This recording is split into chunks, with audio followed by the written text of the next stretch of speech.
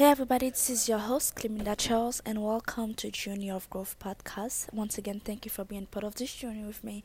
Don't forget to subscribe and leave your comment from my Instagram page, my passion, my paycheck. A special shout out to you.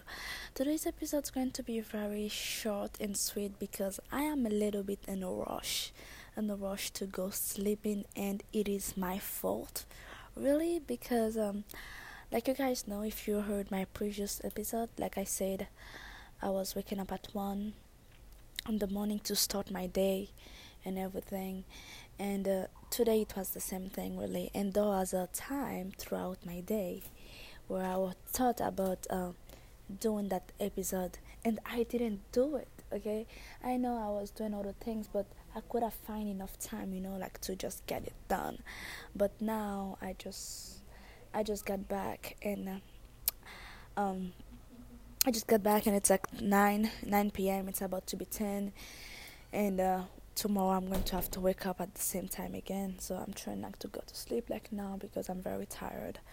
So this episode isn't like more so for me to remind you whenever you have an idea, you know, to whenever you find time, to do something that you could have taken care of later, just get it done.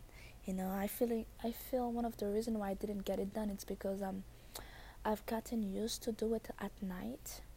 So I was like, yeah, I was going to get it done, but you know what? It's I'm still getting it done, but like in a rush type manner, which is not good. So if you find time, do what you need to do, like now. Don't put it for later because you don't know what's going to happen, really. So that's my little bit of I don't know. That's my little bit of share with you. I hope that you have an amazing and blessed day. Really, oh my God, it's only 2 minutes, and I want to like cut it off. But don't forget, at one very important piece that I want to say before I leave here. If you have a plan or a goal, um, don't forget to actually like act on it. It's always good for you not to be too focused on like the every steps that you need to take, but there comes a time where you actually need that, I would say. you know um like we don't go to war, and maybe that's not a good example.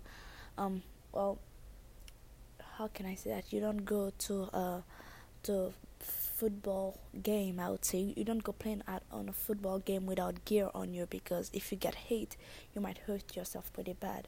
Okay, so like always remember to actually try to set up a type of plan, something that you can look look down. When I say look down, it's like when you write something down, something that you can go back and look and see where exactly you're supposed to be at right now, because whatever get measured can get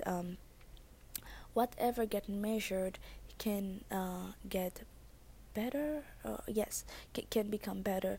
So if you're not measuring your process and everything like that, it will be very hard for you. Anyway, I will find it very hard for myself to actually know if I'm supposed to pick the pace or if I'm supposed to put more in my plate.